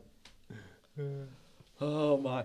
I was just down in Florida with Pogo last week, and we went into bait shops and we just played dumb, because we were. He just moved down there. I'm from Pennsylvania, we were just dumb, and the local bait shop helped us out a ton. Absolutely, and you go into any local bait shop, spend some money, spend $20 to $100 on some local baits. Ask them, hey, what do I need to throw? Where would y'all get started around here? And most places will help you out for sure. They're not going to tell you their secret squirrel waters, but hey, they'll at least get you started. And then when you get started on your own, then you can start branching out from there in a new locale. Yeah, finding spots that look like the spots that they showed you. Yeah, totally. Which is then where you're just going right back to your Google Earth. That's wide open information that's out there. Like, just get on Google Earth and start pouring over it and saying, if this place looks like this from above, let's find other places that look just like that from above, especially like in a saltwater context. Well, and I think there's a lot to be said with what you said about, like, start here. Where would you start at? Because you've got to start somewhere. I'm going to be honest with you. I mean, you're not going to get the honey holes because the person asking that question doesn't deserve that, and you don't, quite frankly, have the right for that spot. A lot of those spots are earned after years and years and years of making the wrong decisions, trying this, going on Google Maps, talking to people, hearsay, seeing pictures, doing a job. Guess what? A lot of the people out there that bitch about the stuff are the same people that are watching it all like a hawk. There's a lot to be said about keep your enemies closer, and that's the same thing, because there's a lot of people out there making them stupid mistakes, and then we see it all too, and they're like, no. So as you learn from your mistakes, you build your way up, and you should always start at the place that everybody else starts at. And you see that, and then you go, okay, well, I want to get better, and I want to get to this spot, and you work your way from, like you said, that starting point where then people tell you. Yeah, absolutely. I think to me, if someone's willing to throw a bone of a boat ramp or a bridge or just an access point, not even to tell you where the honey hole is, that's a honey hole in itself. Just to know where should I get started around here is a big thing. Yeah, I think the amount of people you see at a boat launch too that just start to talk. I'm there daily, and the amount of people are like, you should go here, you should be trying this, you should be doing that. I have like an idea like where I want to be, where I'm marking fish, and then after I'm done and I fish my area, it's like, I'm going to go take a peek at what that guy was talking about. And I'll go for a little motor ride just to go see what's there if I haven't seen it. One of my really good buddies and I are planning a trip right now to the Everglades and all over South Florida. We want to fish from Naples to Miami and then down into the Keys this fall. And we're going to go all over the place. And he's already gone down there twice on a couple recon missions. And a lot of what we're planning, what we're going to go back and do is based on just the other anglers he talked to that were locals when he was down there, and to me, that's really putting in the time and the effort to go find new places of the, the adventure of fishing to me is to get out and explore and talk to people and figure it out on your own, as opposed to just going on a Facebook group and saying, hey, where should I go? I don't know. It seems to have been lost in the last decade or so. It's really faded away where people just don't care. I've always noticed that even conversation with an older gentleman always can go a long way when you're walking by the river or walking by a creek. They usually know everything. They've been around long enough, and talk with an old man, goes a long way. I feel like I've learned so much from them, being up in the mountains, just being local places. And if they don't know everything, they'll tell you they know everything. Yeah, they'll try to explain it out, but usually they've been around. They'll make you think they know everything due to how wise they sound as they talk. That's true. Yeah. Or, not just meeting them on the river. Something I look for in other places that has really helped me, and it's kind of weird, but I look for taxidermy in gas stations. And if I see taxidermy on the wall in a gas station, I am absolutely going to try to start a conversation about it with whoever's behind the counter. That is, if they're not like just some little high schooler, but if there's someone that looks like they've been around that area for a while, I'll say, hey, tell me about that fish over there. And you can learn a lot of information from locals just by asking them about taxidermy. We're going to the wrong gas stations. Maybe, well, think about like up where his camp camp is. Yeah. Than me, but here in the South, we still have some cool old school gas stations with dusty taxidermy on the walls. Another thing too, it's like I think when people go out and they ask for information, like internet wise, and they're looking for that, you get a bit of information, and then you have a preset, expectation in your head going in there. It's like, okay, well, I have this, and it takes that. What's around the next corner away. When you go in there and you explore and you're looking, and a lot of the places you find, it's because you just keep pushing and pushing and pushing, and next thing you know, you're 3.5 miles from the vehicle. Where if you go in with someone that who knows what he's talking about, tells you online, go to this spot, you're going in there thinking, I'm going to get this fish, and then nothing happens, and then you're frustrated, and then you're back to square one again. Absolutely. The feeling of what's around that next corner is something I cherish in my exploration. You're gonna keep looking find your own honey holes out there, and and you can have mismatched expectations when somebody tells you exactly where to go, and then you go there and you don't find that. But it doesn't mean that place is a bad place. It just means you were there at the wrong time of the year, or the wrong technique, or something. It just drives me nuts, like to the original point of this podcast, of just seeing folks get on these large forums and just basically beg for information about where to go. I feel like we've lost this mystique of the outdoors, of part of it as being an outdoorsman is to explore on your own and find your own places. That's a huge part of it to me. There used to be a place on the internet. It was called the Drake Message Board. Where you got shunned if you spot burned at all. I'm glad you brought it up. Like I said, I have notes in front of me right now. I'm looking down. It says the Drake with a big circle around it, because I was an active member of the Drake's forum. What was your screen name? And I haven't been on there in years. But boy, y'all know, if you brought up a spot on there, you were likely not to be welcome to come back. Nobody wanted to know. They just wanted to see these pretty pictures and hear these great stories and these reports of just somewhere in a wilderness area in Montana. And just the idea of, hey, this exists somewhere in a wilderness in Montana would then lead someone else to go looking for that, But I'm glad you brought up the Drake, because I wanted to bring that up too. that place, it drove me wild for a long time, like just trying to replicate some of the shit that those guys were doing. Yeah, absolutely. The Drake, to me, like you're just saying, replicate the stuff that people were doing.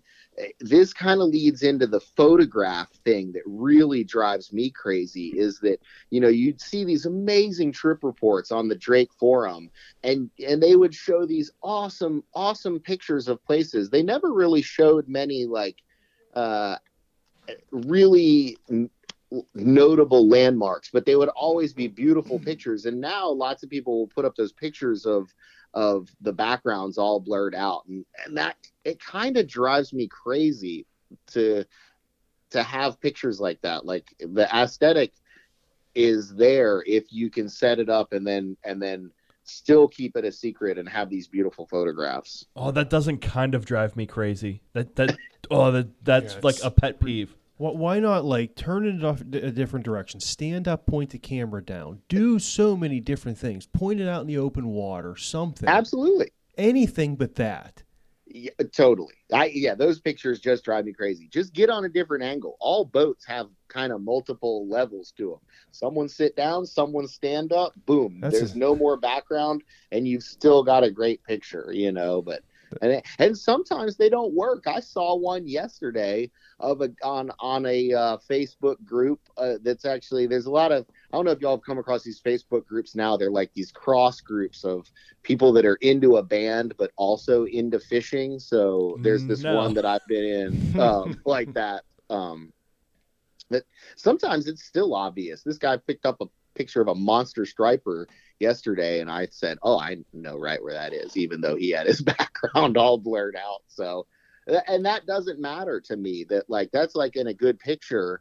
If someone really knows the area, they're going to really know the area. So just put the picture up, you know. And if they don't know the area, well, then they don't know the area.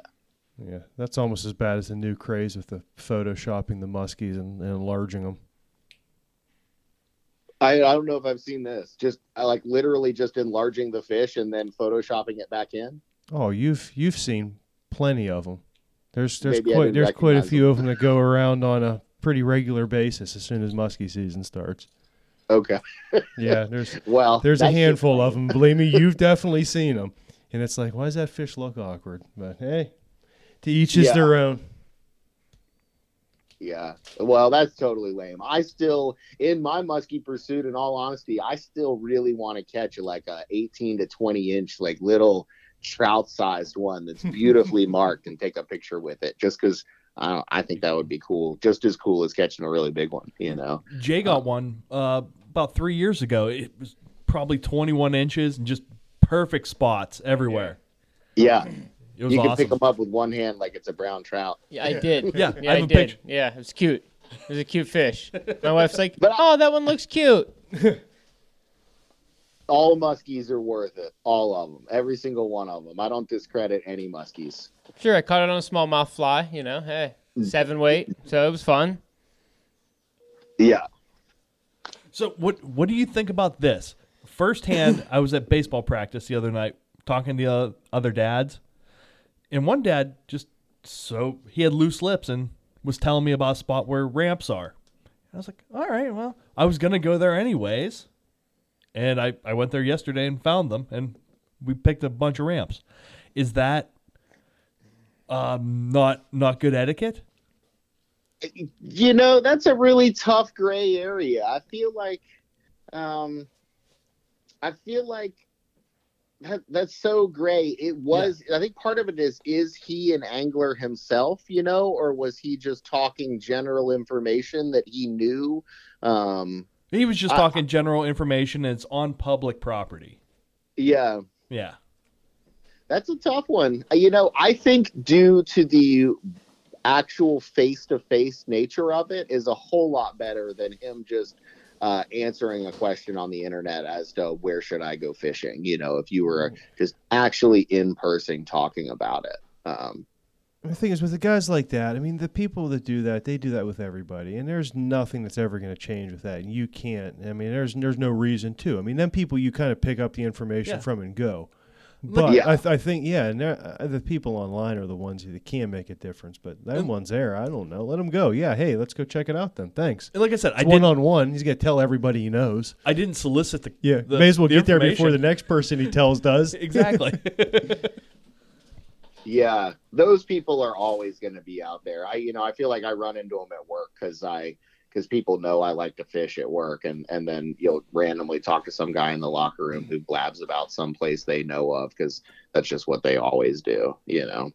And in the back of your mind saying, "Oh yeah, I've been fishing there for about 12 years." Yeah. A lot of times I'll say my response changes based on how much I actually like to fish those places, because I'll play real dumb if it's one of my favorite places to go that I already know about, you know, like, oh really? And I just, you know, casually try to change the conversation to something else.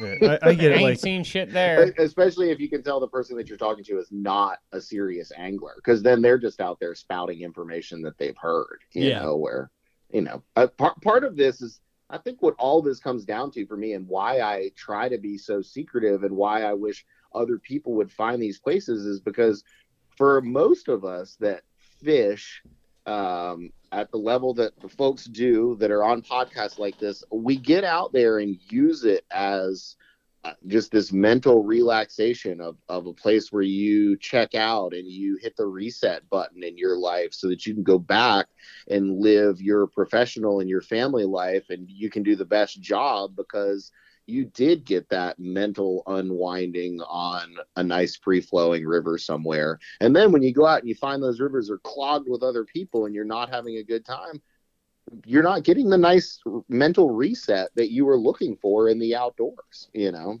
Well, not only that, but you got to take in consideration that when that person puts it online, there's thousands of people saying it. So you're going out there for one day of mental relaxation where there could be a guide that's trying to go out there during the week and make a living from it. And now all of a sudden, then people are showing up there. And there's local people around here that finally took the hint after like 3 years. They put up a picture and then wonder why that one area was clogged with people. You know exactly what I'm talking about because you got booted from his page for it. Yeah, I know. Yeah. And then all of a sudden it was like, wait a second. If I wait and start posting these pictures up 2-3 weeks up after the season's out and they're done, we get the whole thing to ourselves again. If you were smart like that. Yeah. But, you know, that it drives a lot of attention. I mean, one-on-one people are one-on-one people, but the mass market out there of social media, that drives more than just the weekend warriors. There's people that, you know, they'll take vacation days, and it packs up, you know, every day of the week. Absolutely. And you know, and then you take it to you know, all of this that we're talking about right now, I really think came about with the advent of the internet, because before the internet, a lot of this information was a lot harder to come by. You had to either read it in a magazine, read it in a book, or meet someone in person to learn this information, where now there's just so many areas across the internet that you can learn it. And there's some people out there that take the opposite view about spots, and they go and create YouTube channels and start creating money off of essentially burning spots, and they're fine with it because that's what they want to do. I'm not going to call any of them out personally, but there's lots of YouTube channels out there that I wish did not exist, you know. So we live, you know, near Steelhead Alley, and even to look at, you know, just what the internet did to Steelhead Alley in the last 20 years or whatever it be, 20 years. It's outrageous. Well, I mean, the amount of guys, the amount of just the publicity, mostly guys, with, you know, the amount of guide services that have popped up over the last 20 years doing this shit. I mean, it's just outrageous. You can't even go without seeing 20 fucking guides anymore. It's created a generation of fishermen and not anglers. There's not people out there working anymore to find fish and learn how to catch fish. There's people out there that want to just go catch fish and be done. It is nothing but fishermen and not angling. There's still some good ones out there that want it, and that's the people we're hitting. But a lot of them out there they just want to go catch fish. And they want to jump right into the deep end of catching the biggest, baddest thing immediately, which is really where true anglers that are out there, you know, start with a bluegill and work up from there into wherever they end up wanting to go, you know. And that's someone that like keeps it as a lifelong sport, starts with baby steps and works up to doing, you know, these secret holes where these huge muskies live in freshwater rivers, you know. You don't need to start there. In fact, the adventure to me starts with bluegills when you're a little kid. Absolutely. I'm looking at the bluegill pond where I started right now, out the window. Yeah. Yeah. That's awesome. I have fond memories of the bluegill pond where I started too. I think about it often. I remember going out. Luckily, my aunt still lives on it. I remember going out in the evenings and you'd throw the bobber on one out and then you'd have the other rod with a little twister tail on it and you'd sit there and you'd gig frogs. You walk up and down the bank and you wait for the bobber to go down and you run back and get it and you'd be trying to gig frogs off the edge of the bank. Mm-hmm. Frog legs and bluegills. Yeah. I mean, that's how I started fly fishing too, was we would throw out a bobber with a worm. And then, like you're saying, the other rod you were throwing with a twisty tail, my cousin and I were throwing a big old Walmart special fly rod with a popper, just like, let's see if we can catch them this way. And then we started catching them that way, and it was a lot of fun. And next thing you knew, we were actually more focused on the fly rod than we were on the bobbers with the worms anymore. Yep. So, is there a good way that someone could go about say they want to start a YouTube channel now, what would be the best way to go about starting that?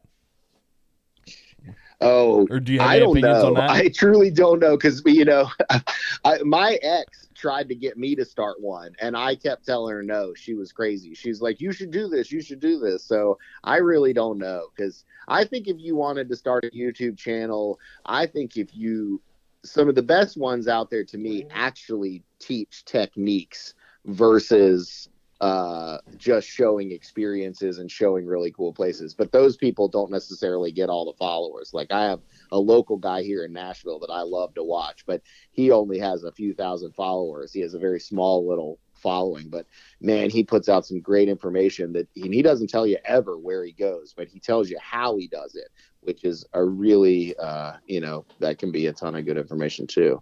But I don't know because I'm too secretive to start a YouTube channel.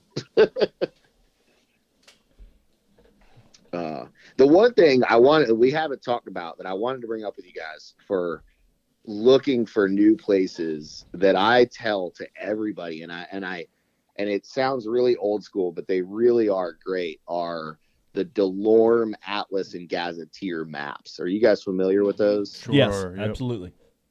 To me, anybody that wants to plan a fishing trip, either locally or somewhere that they don't live, should buy the DeLorme, should look at where they are interested in going, and just start reading those tables in the beginning of the books where they show where the fish are, and then where they show all the boat ramps are, and then go from there. Because that will lead to a world of exploration, and the information's all right there at your fingertips. DeLorme maps are an amazing resource that I don't see many people talk about anymore, yet they're still out there all the time.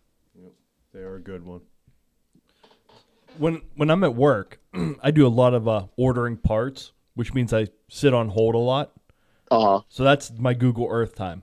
So while I'm sitting on hold ordering parts, Google Earth just following rivers, and like, oh, it comes close to a road there. I wonder if we can dump a raft in there. I wonder if we can dump my John boat in on this bend. It's just tons and tons of hours doing that. Yeah. and getting paid. That's time well spent, right? Yeah. It's definitely helped. Mark and I went and checked out a river that I spent all winter looking at, and we found some spots that would be good boat access and some that were not, that looked like they would be good on Google Earth. Yeah. The adventure aspect of it is you get such a sense of accomplishment either way once you've gone and you've been peering at all these places from these bird's eye view, and then you put your plan into motion and you go out there and you check them out in person. Whether it's a win or a loss, you've still learned something, and you had fun exploring while you were out there, which is the essence of being an outdoorsman to me. Just what's lost on everybody that's out there just saying, hey, throw me a bone and tell me where to go fishing. And I do the same thing at work too. I work as a nurse and spend a lot of time in front of the computer. And when I have downtime, you're damn right, I have Google Earth pulled up and I'm looking for places to fish. So I do the exact same thing. That's Jay and I are going to like the Gatlinburg area in July. So lots of Google Earth will be dedicated to that now. Yeah, for sure. What are y'all going to target over there? Smallmouth or trout, or what do you guys want to fish for? We don't really know. Okay. It's going to be July, so probably not trout unless it's somewhere where it's still going to be kind of cool water. Yeah. But yeah. Well, maybe not on y'all's podcast. I can send you guys in some right directions there. Oh, awesome. Because, I do live here in Tennessee, and that's a great place to go fishing for trout, smallmouth, muskies, all kinds of stuff over in that eastern Tennessee. Awesome. So, that'd be super. Yeah, for sure. So, are there points that we haven't touched on yet? You said you have tons of notes. I did have tons of notes. I think we've kind of talked about all of them, I mean, I would say as maybe even a final, kind of wrap up to this is that this concept of spot burning really doesn't just apply to fishing. I've kind of been looking for it in other places in my life too, in preparation for coming on y'all's show and talking to you guys about this. And I have noticed in other areas of my life, people do the same thing. Like recently, I've been a member of this kind of online chat room that's a group of Widespread Panic fans, you know, that band, for a long time. Recently, somebody came on there and said, hey, I'm looking for information about dispersed campgrounds on the East Coast. And they pretty much got back. And we're a tight group. We've all been on this group for a long time and help each other out. But they didn't get any answers. Most people said, oh, man, I'd take you to my favorite camping spot, but I'm not going to tell you about it, you know. And that's the exact same sentiment of what we're talking about with fishing spots, you know. I'll tell you what, I'm on a couple morel foraging pages. Totally. They are some tight-lipped MFers, man. Yeah. I can see it. It's the same thing. Or another one, I've been really trying to find some arrowheads on some of the creeks around here. So I've joined some arrowhead hunting groups. Same thing. They love to help you identify what you found, but they're not going to tell you where to go looking for them. You're lucky if they'll tell you to go look in a certain county, and that's it, you know? Yeah, man. So it's not just the fishing world. To me, the fact that I get mad at people about just essentially spilling the beans on the internet is just because, to me, the adventure is lost in that, and the adventure is where the fun is, as being an outdoorsman. So speaking of that, have you found any arrowheads? No, I have not. I found one years ago in Western North Carolina in a cornfield, and never found one since. And I really, really want to. I've found some worked pieces around here, but nothing that's a really good one. But I was looking yesterday. I'll keep looking. We take a break on the side of the creek on a gravel bar. That's the spot to go looking around while you're sitting there eating your hot dog. Yeah, I've been waiting for them to start plowing the fields around here so I can go start walking through plowed up fields. Nice. Good luck. I hope you find some. I truly do. Me too. I'm bound and determined to find one. Yeah, like I said, it's just like a side thing walking from mushroom spot to mushroom spot. So totally. It's all part of the adventure. Yeah, that's where I started thinking about it, was just like I just said, when I'd pull over for lunch on a gravel bar thinking, I think this is where people look for arrowheads. I should look while I'm here, you know, taking a break from fishing. So, You listen to Meat Eater. Did you ever hear them talking about people finding buffalo skulls in the side of the rivers and stuff? Oh, yeah. That would be I have heard them talk about that. Yeah. This is kind of a different subject, but down that road with the earth getting warmer, I'm always fascinated with any time that people find certain things that have thawed out of some permanently frozen area. It's like, what a cool snapshot back into time to find things like that. So those people were old school outdoorsmen, hunters, and anglers, just like we are modern, when, you know, they find the old canoes and old arrowheads and whatnot. Yeah, those people knew how to do it because they had to do it. Yeah, exactly. Yeah, we do all this for fun and for relaxation. They did it for literal survival. Yeah, like you said, this is our little piece of mind saving our sanity. Yeah, totally. Not actually having to put food on the table. Yeah. You know? I mean, a lot of us as anglers and as outdoorsmen and hunters do put some food on the table through our outdoor pursuits of these different sports, but we don't absolutely have to, you know. We do it because we like to. Speaking of that, how do gar taste? Never eaten one. Don't know. Never eaten one. My thing are bluegills and white bass if I'm eating freshwater fish around here. Oh, yeah, man. Lay the slaughter to them white bass. Oh, yeah. The white bass in the springtime, they're great. Cut that bloodline out, chop them up and fry them. And, yeah, I love some white bass in the springtime. That's a fun run to catch. I've never had them, like, through moving water. But we, 2 years ago, we fried some up that we caught ice fishing. And they were awesome. Yeah, nothing wrong with them. Although in a taste test, when you put a white bass up to a bluegill, the bluegill still reigns supreme, I think. Even though it's a much smaller chunk of meat, there's just something about how good those bluegills are. You just got to fillet more of them. Exactly. It's just a lot more work, but they do actually taste better. Oh yeah, it's hard to beat a bluegill. Yeah. We love the crappie up here. I love crappie. Crappie's good eating food. Supposedly they're great. I don't catch many of them. I don't know. They're kind of they're an anomaly to me. I've never figured them out. So there's so much opportunity out there. Yes, sir, man. So, like I said, we'd love having you on. This is great, man. I'm out of questions on not spot burning. Man, I'm out of stuff I wanted to talk about, really. So I thought we gave some ideas on how to find places on your own, and we talked about maybe why not to burn spots. I appreciate you guys having me on.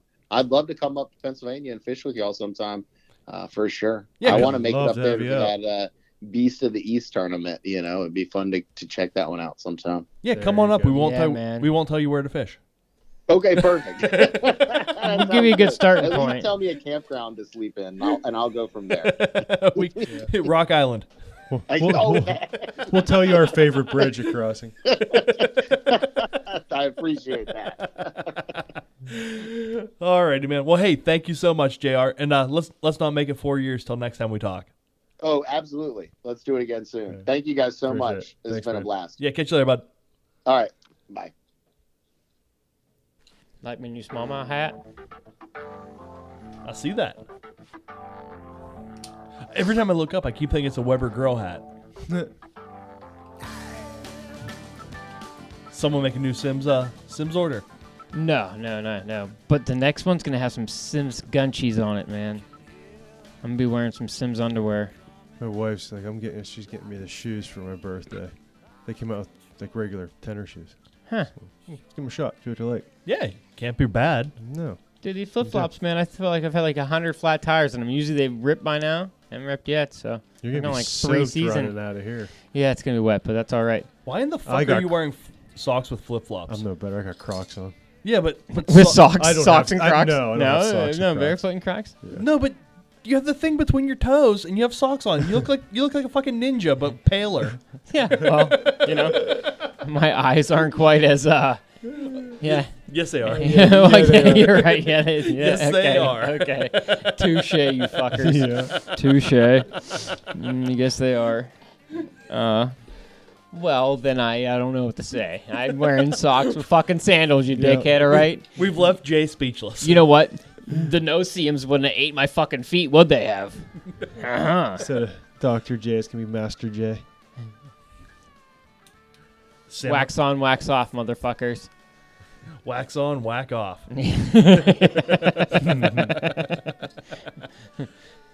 So, man, that was fun. That was a good show Yeah. tonight, man. Oh, this is a good one. Nice to talk to both them guys again. Been a while. Yeah, it's been a Absolutely. long time since I talked I've to chatted with JR a bit because I said we were supposed to go down there a couple Yeah. months ago. But, it's usually it's always one of them things where it's like, hey, kind of this or that, and seeing if the tournament was going on. But Yeah. not much over the 4 years. But no, it kind of sucks that the Harley's done. But I know a It's lot what of it is. locals are kind of glad it's done, but You know, I think the Beast might get a little... sorry, excuse me. Whew. The Beast might get a few more people, like people coming up from other places, now that tournament's not there. they're looking to do the competition style fishing. I mean, just Or like just get together. get-together style of fishing, because it's always more of a get-together. It's always more of good fun. Like he says, hanging out at a good campsite. Like we have a good campsite with a bunch of guys now that are coming around from a lot of places, and seems like that's... I don't know. I always have fun doing it. I've had fun doing it since you and I did it the first year. Absolutely. And Chad came down from Connecticut that year. You know what I mean? It's always seeing new people. People you don't get to see every year, all the time. Get to hang out. Shaking hands and kissing babies. I Yeah, did talk to him the other day. Eating a lot of food. Yeah, I did get to talk to him, by the way. You did? Yeah, he's good. Well, speaking of that, I talked to him the other day, too. He has a friend that's getting into podcasting and had some questions that I need to text back.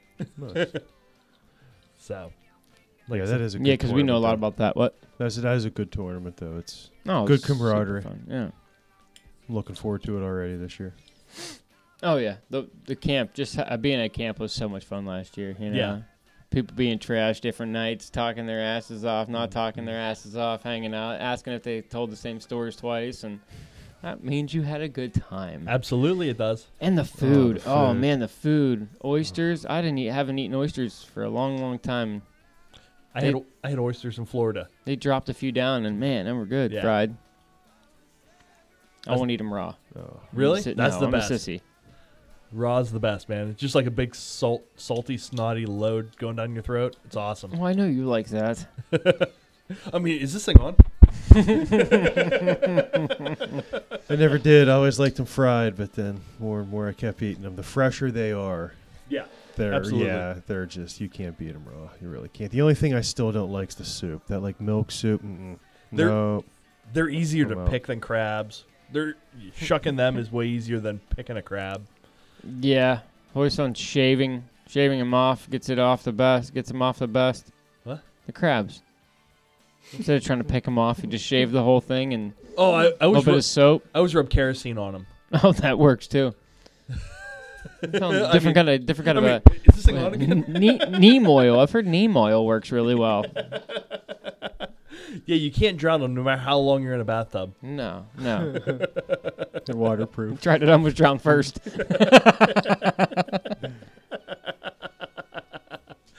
Oh, man, if you ain't right, you're wrong. So, hey, We're definitely not right.